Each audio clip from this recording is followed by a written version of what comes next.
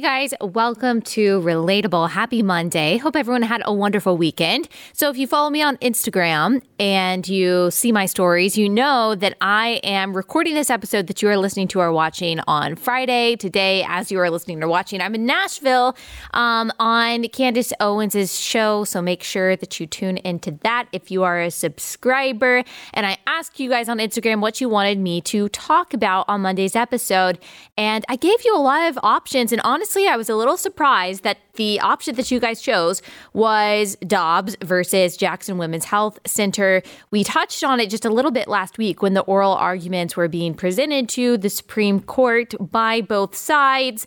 But you guys wanted me to dig into it. I offered, okay, we can have a theological episode where we break apart a particular hymn and we talk about what scripture it corresponds to. We can talk about how I feel about Santa Claus and what we should do about Santa Claus with our kids. But you guys, most of you, picked Dobbs overwhelmingly. I will still do those things. I know there is a large section of you who really like the strictly theological episodes. I love those episodes too, by the way. And so we will definitely be doing those in preparation for Christmas. But because you guys are my executive producers and I do what my executive producers say, I wanted to deliver what most of you said that you wanted. Your wish is my command. So we will be talking a little bit about Dobbs versus Jackson Women's Health Center today. Now, the reason I say a little bit is because we cannot get into all of the minutia of all of the different, all of the legalese that corresponds with this case. And you guys don't come to me for that. You guys might go to people who have been reporting on the Supreme Court for a very long time. You guys might go to some legal expert to tell you exactly what that all means. It would take a really long time. Thankfully, that kind of information is accessible to all of us, but that's not what you guys typically come to me for. I'm going to give you a summary of what this case is about based on the expert analysis of people who have been reporting on SCOTUS for a long time and who have been reporting on abortion law, abortion cases for decades. And then we're going to look at some of the arguments that were presented, some of the back and forth between some justices and the legal teams representing both sides. So if you don't know, if you missed the episode last week where we explained it, or if you haven't read about it online, Mississippi in 2018 passed a law to ban abortion after 15 weeks of pregnancy. And now let me just pause there, because before I got pregnant for the first time, I didn't really know anything about pregnancy. I probably couldn't have told you which trimester 15 weeks is, which is, it's just not something I would have thought about. Obviously, it's pretty obvious if you know what a trimester is, but I just hadn't thought about it. I didn't really know that much about fetal development. I didn't really know very much about gestation, what pregnancy was about, which is why when I had my second ultrasound at 11 and a half weeks, so typically you have your first ultrasound at 8 weeks just to make sure that everything is all good. That's typically where you see the heartbeat if you have a healthy baby inside you. So I saw that beating heart. I didn't hear the beating heart the first time, but really just that first ultrasound, he or she, which she is a he or she is a he or she at conception. Even though you can't tell yet, and blood work wouldn't even tell you as early as 8 weeks probably, but you see that beating heart and it looks like a jelly bean. It just looks like a little jelly bean. It's hard to believe that this thing will turn into a full-size baby and then will grow into a full-grown adult. But then by the time 10 weeks rolls around, and then even more so at 11 weeks, so we're still talking first trimester here. When you hear first trimester abortion, you typically hear that talked about very flippantly, as if that's just nothing, as if it really just does look like a clump of cells. Well, that's not the case. If you look at an ultrasound at 10 weeks and then 11 weeks and then at 11 and a half weeks, when I had my second ultrasound, what you'll see is what looks like a fully formed baby. And that is when, for me, I had a very emotional experience. It's kind of strange seeing something inside your body that you can't feel the first time, but it just kind of it looks like a blob the first time around. And then by the time that you're at the end of the first trimester, you've got a fully fully formed, of course, it still has to develop and it still has to grow a lot more for several more weeks before he or she can enter the world. But you're looking at this little child with arms and legs and fingers and toes that's kicking, that's flipping around, that you can't even feel. Think about how strange that is if you found out another human being was inside your body and you couldn't even feel this thing moving around. That's how tiny it is. And yet I could see her brain, her skull, even where her teeth would come in. You see the beating heart, you see the spine, you see the stomach, you see all the intestines, and she's flipping around, she's kicking. And again, we are talking still about the first trimester. That was a very emotional experience for me. And honestly, it's very hard for me to understand how a woman could have that experience in the first trimester and still somehow justify, sanitize abortion to the point to where she thinks that it is in any way morally acceptable. It's really hard for me to understand that, because no matter the circumstances surrounding that child's conception, it's still a life. It's still a child. I mean, you see that in the ultrasound, and that's why, for example, that's why certain laws, for example, like ultrasound laws or regulations that require a woman to hear a heartbeat before she decides whether or not she wants to have an abortion, or see the image of the ultrasound before she decides to have an abortion, is so powerful. Knowledge is power. And if we really are for informed consent, if you really are pro-choice, then you should want that choice to be as informed as possible.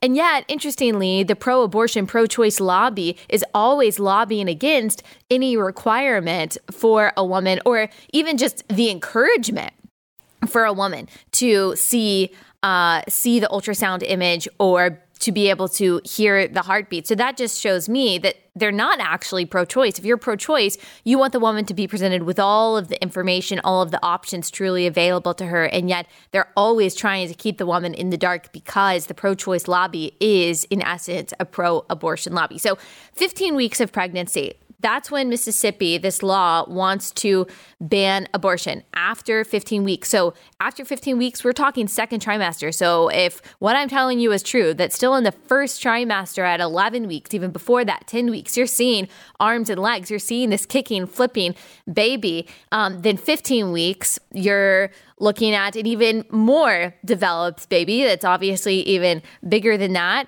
Second trimester, this baby is very close to being viable. Babies as young as 21 weeks gestation have survived outside the womb, obviously with a lot of medical help. And when I talk about the development of the baby and the viability of the baby, viable means the baby can survive outside the womb. I am not saying that babies who are bigger, or babies who are more developed, or babies who are viable are innately worth more than a baby at 6 weeks gestation, or a zygote, or an embryo, a fetus, whatever language you want to use. The fact of the matter is that this is still a developing human being. It is not a potential life. He or she is a human being. It is a human life. And therefore, from conception onward, the only logical, the only consistent view is to say that from every second, from conception onward, that preborn child, that baby, has innate worth and has the fundamental right to life. So I talk about viability, I talk about size, I talk about development. That's just trying to get people to picture what we're really talking about here. I am not saying that babies who are more developed are innately worth more than babies who are less developed. So I just want to clarify that. But this particular law does give women several weeks to decide whether or not they want an abortion. Obviously, that's not something I'm for. But this Mississippi law doesn't even try to ban abortion outright. We're talking about 15 weeks, well into the second trimester. We're talking about a very developed baby who is about to be able to survive outside the womb.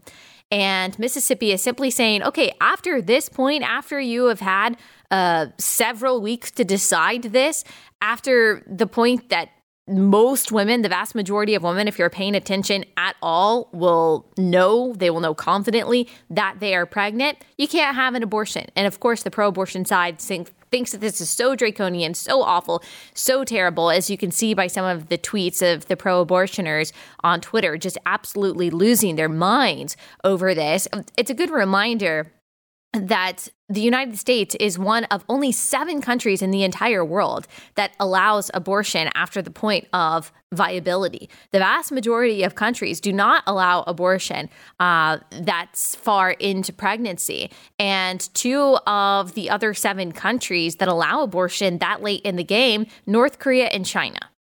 And so it's interesting that the side who always talks about empathy and compassion and being on the side of equality and liberation and human rights, and also they are always trying to compare us to other countries and say that other countries are so much better. They seem to be perfectly fine with the fact that when it comes to the human rights of preborn babies, that we are right on par with the biggest violators of human rights in the world. So the Supreme Court heard this case the other day, last week, to decide whether or not this law may be upheld fully, partially, or not at all. If parts of this law are upheld, this could allow for states to enforce abortion restrictions before viability for the first time since Roe v. Wade. So as it stands right now, because of Roe v. Wade and Planned Parenthood versus Casey, it's really impossible for states to restrict abortion before the point of viability, which is said to be about 24 weeks. But like I said, there are babies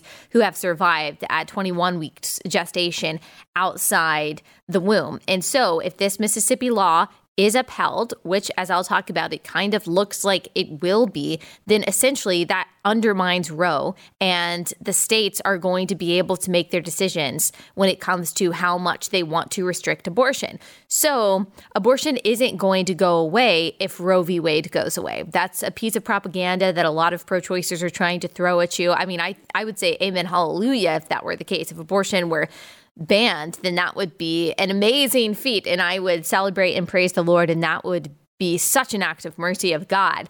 But that's not what happens if Roe v. Wade is essentially overturned and this Mississippi law is upheld. It will simply say that states, and they will be Republican states, can restrict abortion as much as they want to, and you're still going to probably be able to get an abortion through 9 months of pregnancy, far after a baby can feel pain, in states like California or Illinois or Hawaii or New York. The very liberal states will allow and will fund and will encourage and will celebrate abortion without apology for any reason through 9 months. So a woman will still be able to get an abortion, but the red states with a lot of pro-life voters will also be able to restrict abortion or hopefully be able to ban abortion outright.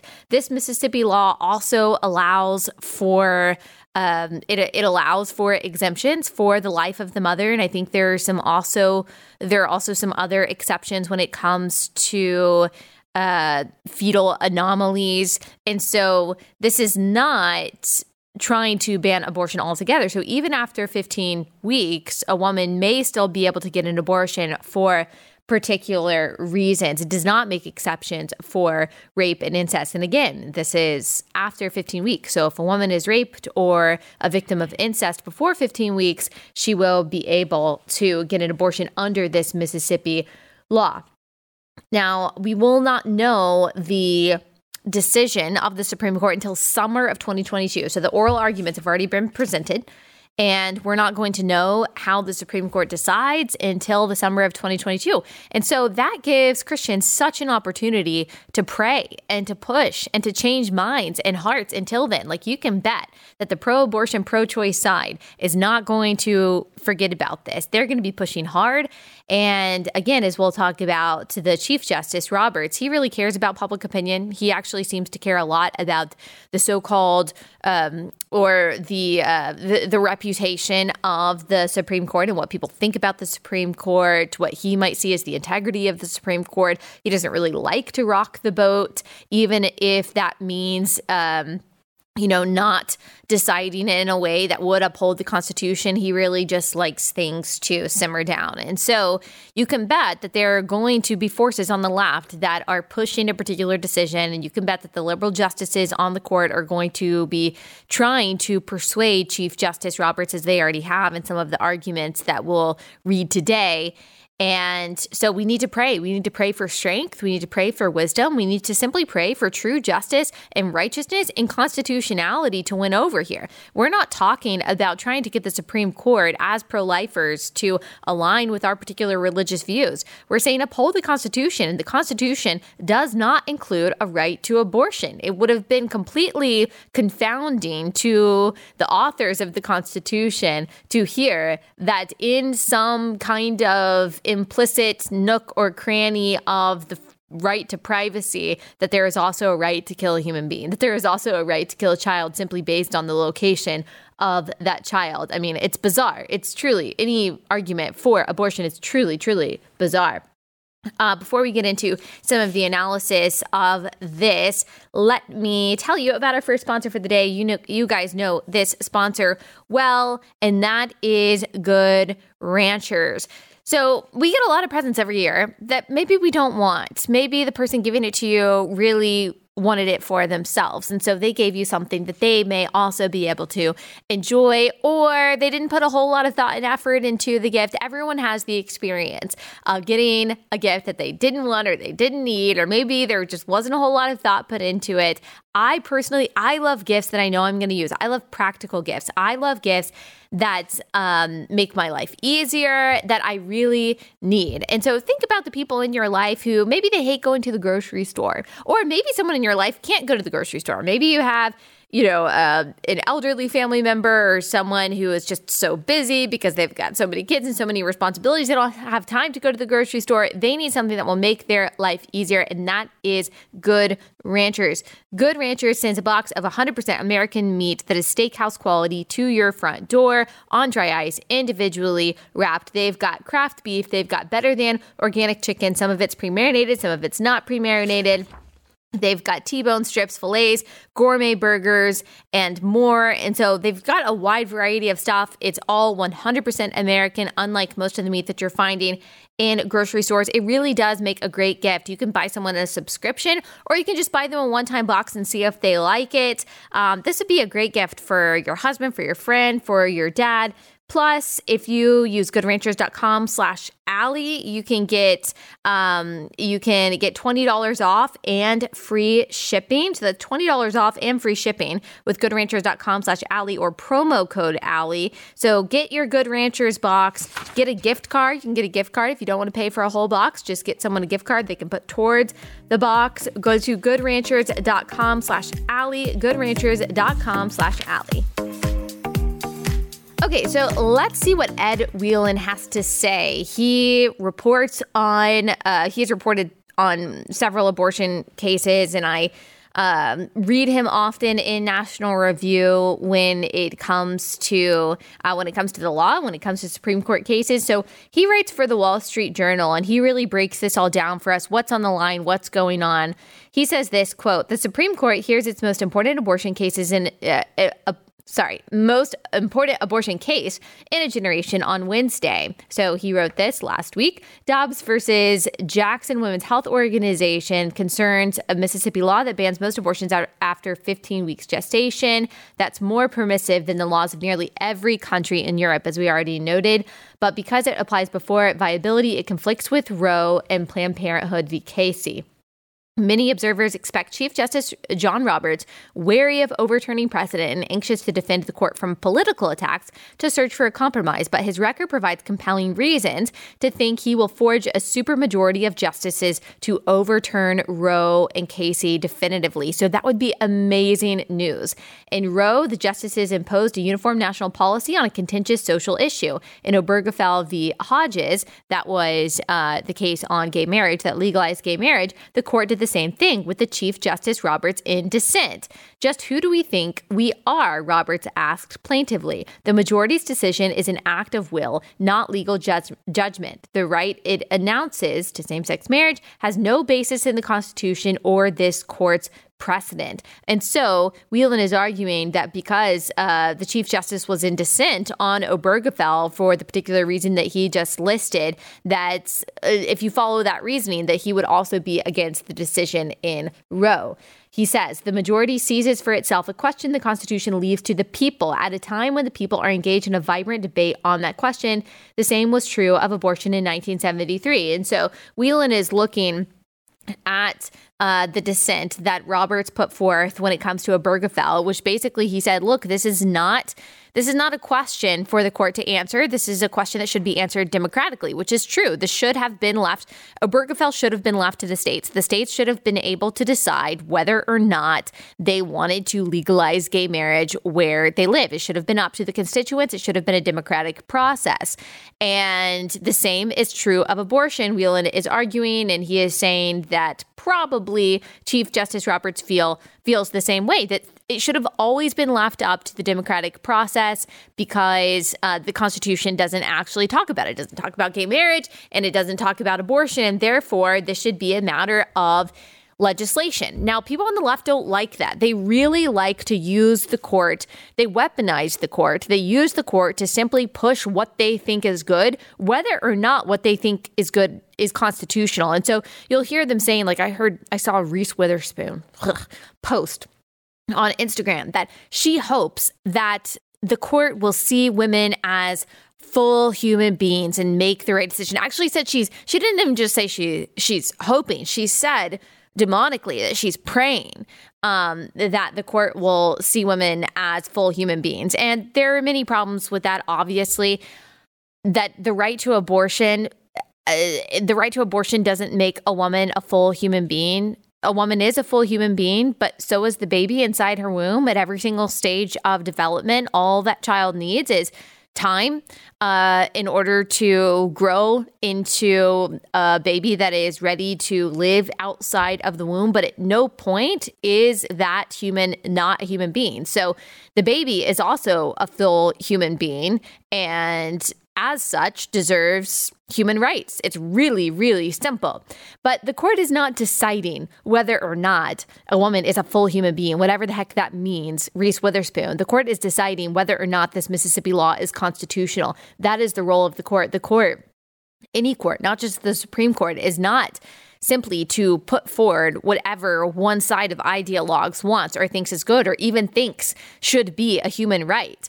Really, the left doesn't like to leave things up to democratic processes. Ironically, since they're always talking about the importance of democracy, really, they are authoritarian in nature. Progressivism is, and a lot of people who adhere to progressivism are.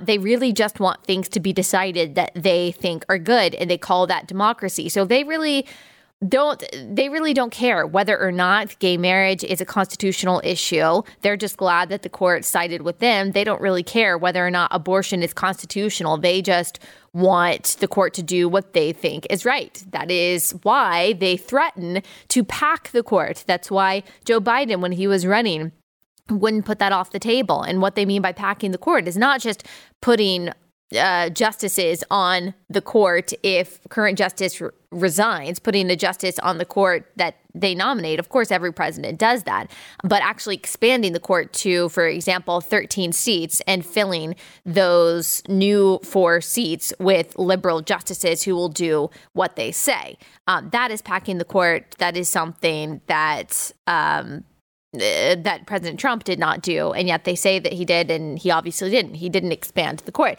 because they are authoritarian in nature. They are authoritarian in wanting to push the things that they want. Apparently, there's a good chance that this is going to be overturned, and the New York Times is saying that there were 4 opinion writers for the New York Times that all agreed that their guess is that it gets overturned. So this is Lulu Garcia Navarro, Ross Douthat. I think that's how you pronounce his last name. He had a really good opinion piece. I think that it was the same person. I'm just remembering this off the top of my head, who he had a really good opinion piece in the New York Times recently, the case against abortion. And he just so eloquently talks about why abortion is a moral travesty and why it's unconstitutional and why we should be against it. And I thought it was really good. And then Charles Blow, and then one other writer that I forgot to include in my notes. But they all agree that it's probably going to be that the Mississippi law is going to be upheld and that Roe will, in essence, be overturned. So Garcia Navarro says that the liberal justices plainly spoke about the politics of the issue. Justice Sotomayor's comment about whether the court can survive the stench of overturning Roe was almost a direct appeal of Chief Justice Roberts. So when Sotomayor was asking questions to each side, to the attorneys that were arguing in front of the court, she was basically saying that, look, if we overturn this, if we uphold this law, this is going to be damaging to the reputation of the court. And she's appealing to the Chief Justice, who is a swing vote in this particular case, basically saying, look, you don't want to ruin the reputation of the court, do you? It's funny. Whenever a reputation of an institution is on the line, the Republicans are always the ones to acquiesce. The Republicans are always the one to say, okay, you're right. We care about the reputation. We care about the so-called integrity of this institution. So we'll just do what Democrats say. It never goes the other direction. And so that's what Sotomayor is trying to do. She's talking about the politics of it because they care about the politics. But we don't want this entity to be political one way or another. Ross Douthat says, yes, it's a peculiar situation where everybody assumes that none of the conservative justices think that either Roe or Casey was rightly decided. So the question then becomes, to what extent do they act like politicians, something Roberts especially is always ready to do, as opposed to just following their legal convictions. So that's like what I was saying. We don't want them to act like politicians. We do want them to follow their legal convictions, especially Kavanaugh, especially Barrett, especially Roberts, who are all kind of seen as swing votes. And actually, Gorsuch could too, because we saw he made a decision in Bostock that we never thought that he was going to make as a conservative justice.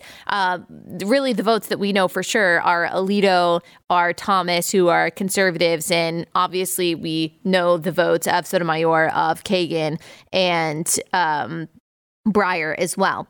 And Charles Blow says, that he agrees and basically that they think that it's going to be overturned. But if you read some other scholars, they say it's really not a shoo-in yet. There's a lot that could happen. There's a lot that has to be decided upon in the next several months.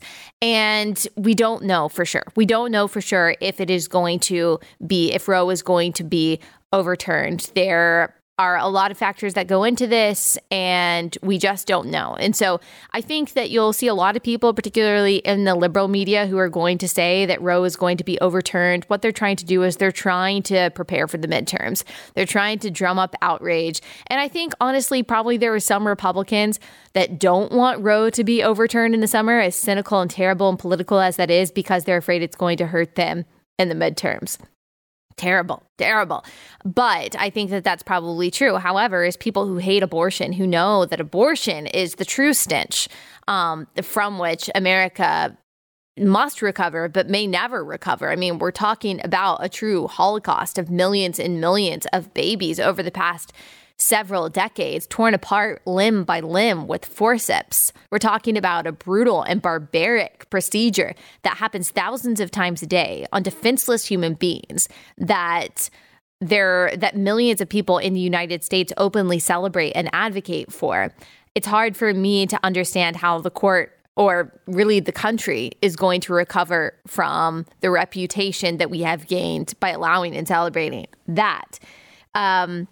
Now, I do want to point out, again, what Andrew McCarthy, National Review, is saying, the consequences of all of this. But before we get to that, let me tell you about our second sponsor for the day. That is Relief Band. This is another awesome gift idea. If you or someone that you know suffers from nausea, whether it's morning sickness, whether it comes with anxiety or traveling, whatever it is, you need Relief Band. It is totally drug-free. It's all natural. You wear it on your wrist like a watch. And what happens is it stimulates a nerve that then communicates to your brain to block the signal to your stomach that is telling you to get nauseous. It works really well. It was developed over 20 years ago in hospitals to help chemotherapy patients, and now it's available to everyone. It's super affordable, and it really can be life-changing. Like if you suffer from chronic nausea for some of the reasons that I just listed, like this can really help you. This can reduce your anxiety when it comes to getting in the car or traveling.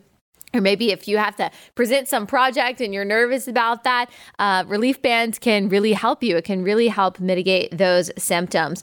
And also, if you use my promo code Allie, you get 20% off plus free shipping. So you should check it out. It's really, really worth it. My sister-in-law has suffered from motion sickness for a long time, and she has really been helped with Relief Band for a while. So go to RELIEFBAND.com. Use my promo code Allie for 20% off plus free shipping. That's reliefband.com. Promo code Allie, reliefband.com. So here's what Andrew McCarthy says. He says, substantially, if Roe is overturned, nothing will happen. That's why it's what he calls a big fake. Blue states will enact highly permissive abortion laws. Red states will tightly regulate abortion to the point that it is available only as a dire measure when necessary to save the life of the mother. Since we are the richest, most mobile society in history with a political class that would find ways to subsidize abortion for the needy regardless, no woman who wants an abortion will be unable to get one. And that's an unfortunate reality, but I guess it's a comfort for the people on the left who are screaming like banshees over this. Life will go on mostly as before. The disappearance of Roe will barely be noticed. The federal courts will return to being what they should always have been on this matter of democratic self-determination. So he's arguing that's what abortion should have always been. Irrelevant. He's saying that the courts should be irrelevant when it comes to issues that should be democratic.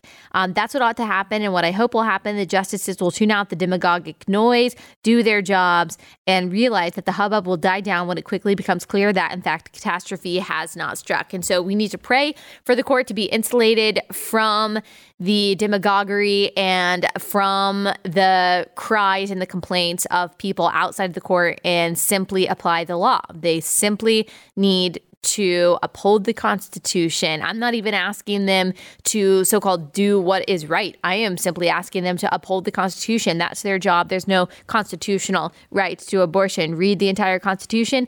You will not find a right to abortion in there or even implied.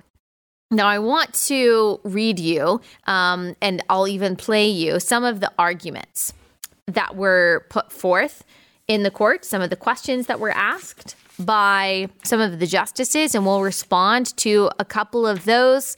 But I want to read you the opening statement of Scott G. Stewart, who is the Solicitor General for the state of Mississippi. He is arguing in defense of Mississippi's abortion law, and he said things that I think deserve to go down in history and that are very profound and that we should hold on to because he's absolutely right. So he said this before the court. Mr. Chief Justice, and may it please the court, Roe versus Wade and Planned Parenthood versus Casey haunt our country. They have no basis in the Constitution.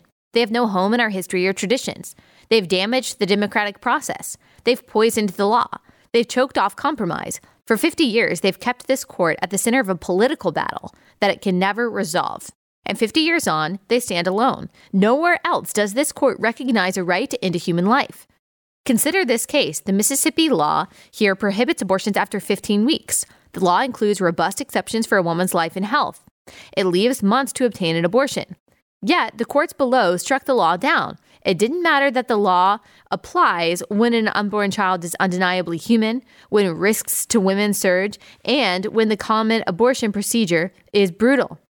The lower courts held that because the law prohibits abortions before viability, it is unconstitutional no matter what.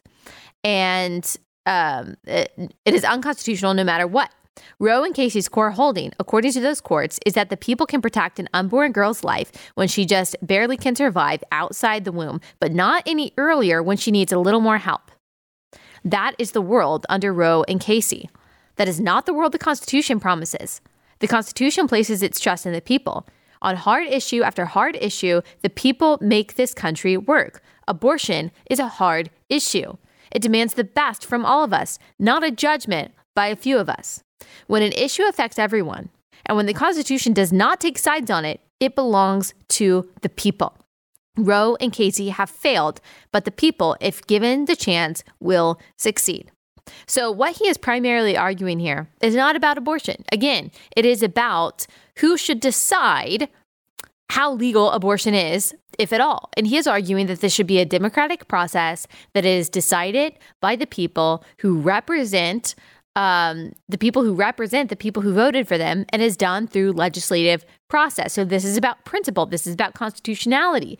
What you will often hear from people on the left, and what you'll hear from Sotomayor, which I will play you in just a second, is not really about whether or not it should be a democratic process. It's not really about whether or not it's constitutional. It's about what they feel and what they like, which is so typical for how leftists view every system. So I want to play you some of the dumbest words that I've ever heard in my life from apparently one of the top legal minds in the country and in the world. And I believe that is clip number 8. So if we can play that.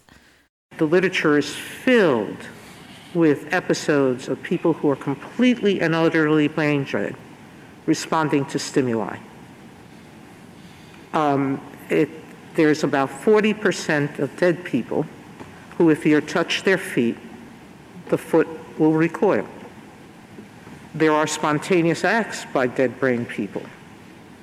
So I don't think that a response to by a fetus necessarily proves that there's a sensation of pain or that there's consciousness. Talk about brain dead. She might be brain dead herself. And yet she's talking, which is amazing. But what she's saying doesn't make any sense. So if you could understand that, what she is saying, she's responding to the contention that around 15 weeks, a baby can feel pain. We have been studying this for a very long time, and we know that their nerves are developed to the point to where they can feel pain, which means that in a second trimester abortion, which is obviously what you have to do in around 14 weeks, so right before the cutoff of this particular law, you have to kill the baby, starve the baby, and then you have to remove the baby using forceps. And there have been testimony of people who have watched an abortion on an ultrasound when the needle that is supposed to stop the heart of the baby is inserted through the woman's abdomen. You actually see the baby flinch. You see the baby writhe in pain. You see the baby try to get away from the needle. And yet the doctor is chasing that little baby around, using his needle, looking at the ultrasound to make sure that he can stab the baby, and the baby goes into cardiac arrest and then dies. That's what happens in a second trimester abortion, okay? It's never fairy dust. It doesn't just dissolve. The baby is brutally and barbarically and cruelly, callously murdered. And in response to that reality and the argument that, look, a baby at this point can feel pain, we see all these things that I just described. Justice Sotomayor, one of the most learned people in the country and in the world, is saying, well, dead people also respond to stimulus. So just because a baby flinches during an abortion doesn't mean that the baby is alive, or doesn't mean that the baby has consciousness. But of course it does. Of course it does. We know that the baby isn't dead. That's why the woman is having an abortion, you idiot. I mean, what do you think is happening in an abortion? If the baby isn't alive, then you don't need to have an abortion, right? You would just remove it. But because the abortionist has to ensure fetal demise, that's why the baby is getting a needle inside his or her heart. So why are they even weighing in on this? Does she have some medical expertise that trumps the medical expertise of the people who have been studying babies inside the womb for decades? And is she really trying to compare what we know is a living baby? If it wasn't alive, it'd be a miscarriage and you wouldn't need an abortion. Is she really trying to compare a living baby to a dead person that responds to stimulus because the nerves are still alive? It doesn't make any sense. It doesn't make any scientific sense. It doesn't make any logical sense. We know the baby is alive, okay? We know it's a living human being. That's not a question. That's not a question. The only question that is relevant well, not even to the court. Really, the only question that is relevant to you in deciding whether or not abortion is justified is whether or not you believe that in some cases it's okay to kill an innocent human being. If you are for abortion, if you're for the choice of having an abortion, you believe that it's okay sometimes, in some cases, to kill an innocent, defenseless human being. That is your position if you believe that it should be legal to kill a baby inside the womb. Now, you can try to obfuscate, like you can try to avoid that. You can try to say that that's not what you believe. But you probably say that you believe in general that innocent people shouldn't be killed, that people do have a right to life, that you have a right not to be murdered. You probably say that you believe that. You probably say that you believe in human rights and empathy and compassion. But the reality is, when it comes to abortion, if you're on the pro-choice side, you are suspending that rule. You would say that the rule that you live by is that you shouldn't hurt innocent people, I'm sure, and that you certainly shouldn't kill innocent people, that would be murder. There should be a punishment for that. But for whatever reason, you have decided that you suspend that rule only when it comes to babies inside the womb. And you need to understand, and you need to be able to articulate why. Why do you suspend the rule that you say that you abide by when it comes to babies inside the womb? Is it because of location? Is it because of their size? Is it because of their development? Is it because of their dependence upon the mother? Those are all very arbitrary reasons that you could also, by the way, apply to many people outside of the womb to justify the killing of a baby. It should honestly encourage pro-lifers that someone like Sotomayor, who is a Supreme Court justice, who I'm sure in a lot of ways is very smart, very learned, very educated, knows a lot about the law, that this is the best and most sophisticated argument that she can make. It should encourage you that the top legal minds in the world have no sufficient logical argument for abortion. When I testified before Congress, and it was about abortion law. It was actually about a Missouri abortion law, and I was defending it, and I was the only pro-life witness with 4 other pro-abortion witnesses that the Democrats called, and Republicans called me to testify, and I heard all of these arguments, and I heard all of these Democrats pontificate about abortion and how mean and draconian anti-abortion law is, and what I realized, and I've said this before, what I realized as I was listening to them is, wow, you guys, as smart as you are really stupid when it comes to this. But that's what sin does. Sin makes you really stupid. Depraved minds are going to spew out depravity. No matter how much knowledge, no matter how much education, no matter how many books they've read. What does 1 Corinthians 1 say? That God shames the wisdom of the wise, that he brings to nothing things that are. And he glorifies, he raises up the people that may seem foolish to the world, that may seem small to the world, that may seem insignificant to the world. And Romans 1 also tells us what a depraved mind actually produces. It produces a lot of stupidity. And I know I called Sotomayor an idiot, and I typically, I don't like to name call. But honestly, if that makes you madder than the fact that she is defending very idiotically, which I think is a generous term, by the way, if that makes you madder, my calling her a name makes you angrier than the fact that she is defending the barbaric practice of abortion, makes you angrier than the act of abortion itself, your priorities are totally out of whack.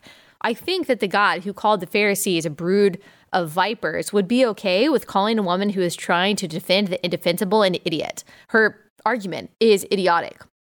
Now, I want to also play some good arguments. I want to play, let's play what Clarence Thomas said in clip 1. General, would you specifically tell me, state what the right is? Is it specifically abortion? Is it liberty? Is it autonomy? Is it privacy? The right is grounded in the liberty component of the 14th Amendment, Justice Thomas, but I think that it promotes interests in autonomy, bodily integrity, liberty, and equality. And I do think that it is specifically the right to abortion here, the right of a woman to be able to control without the state forcing her to continue a pregnancy, whether to carry that baby to term. I understand we're talking about abortion here, but what is confusing is that if we were talking about the Second Amendment, I know exactly what we're talking about. If we're talking about the Fourth Amendment, I know what we're talking about. because it's written, it's there. What specifically is the right here that we're talking about?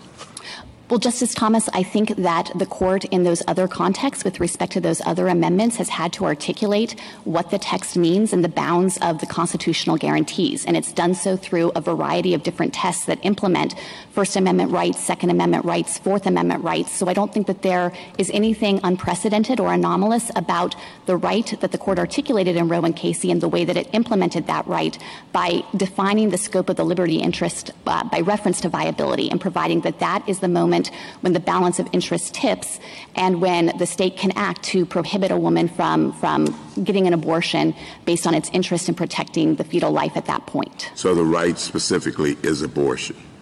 It's the right of a woman prior to viability to control whether to continue with a pregnancy, yes. So he's making a great point there. Basically, he's saying, okay, where are you deriving this supposed right to abortion that you say is found in the Constitution? Like, what right are you talking about? Are you talking about a right to privacy? Or are you talking what right? Because we see these particular rights in the Constitution. We obviously don't see the word abortion. So what umbrella are you putting abortion under?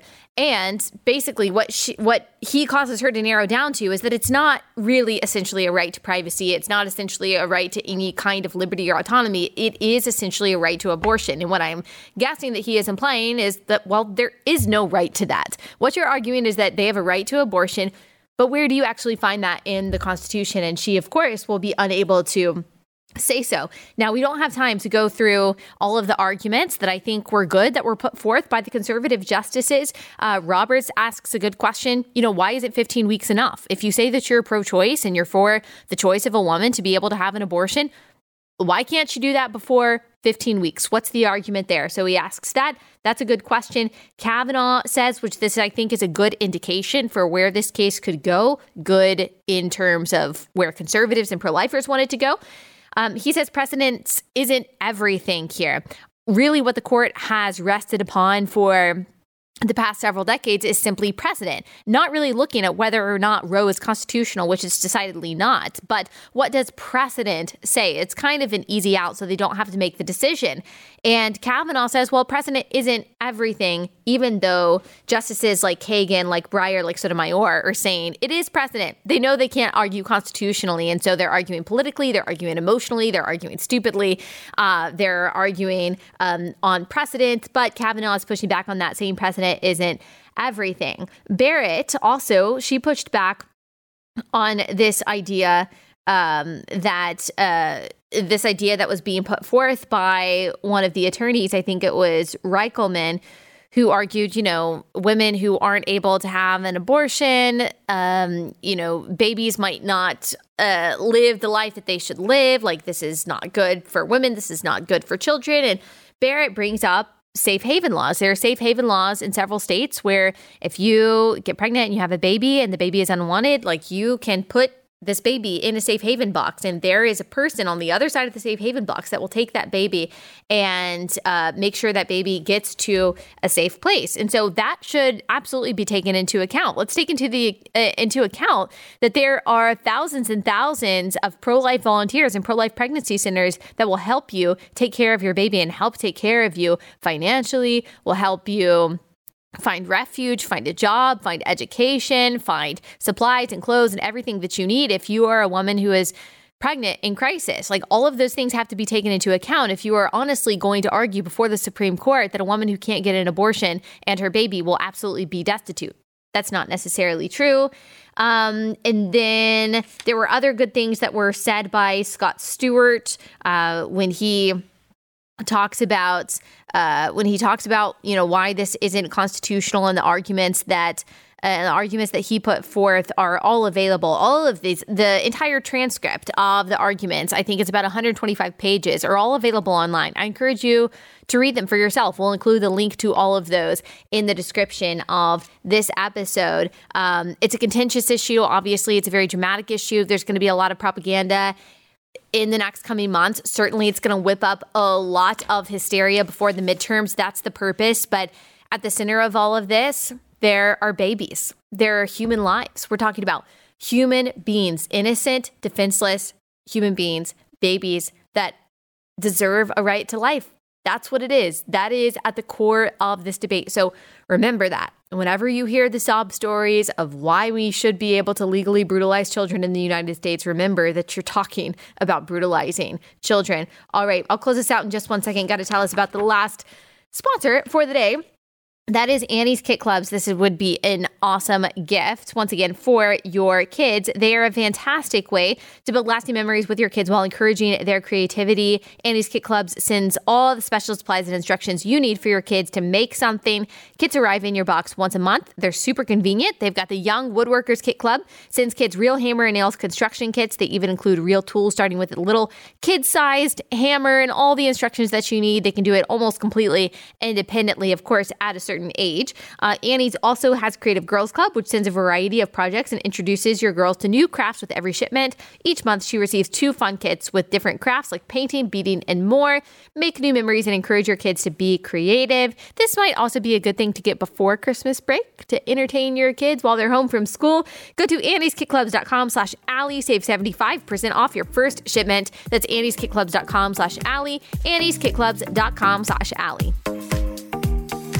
All right, so a reminder once again that we should be praying about this. We should be trying to change hearts and minds. I still get messages all the time from people. It's the number one subject that people tell me that they change their minds on after listening to this podcast. I don't take credit for that at all. Not a single bit. I give thanks to the mercy and the grace of God, and I certainly am not the only person who God is using to change people's hearts and minds. Live Action has done excellent work on this. Abby Johnson. There's so many other pro-life advocates that have been fighting this battle for so long, who have been so effective in persuading people. And really, the number one thing that I am told when I ask people on Instagram, what changed your mind about abortion? The number one thing is not having a child yourself, not hearing an argument on Relatable, not hearing some compelling testimony of a survivor of abortion, although those are all incredibly effective. The number one thing that I hear changes people's mind on abortion is knowing Christ. That when someone became a Christian, when they started following Christ, he opened their eyes to what abortion is, to the image of God in people. And they were able to see how destructive, how terrible, how sinful, how awful, how murderous abortion actually is. For people who say that they follow Christ and they don't see the brutality of abortion, I would certainly implore you to humbly seek whether or not you truly believe in the Christ who said, "Let all the children come to me." I think that's something that you should consider, especially this Christmas season, is whether or not you are truly saved. All right, that's all I've got time for today. I'll see you back here tomorrow.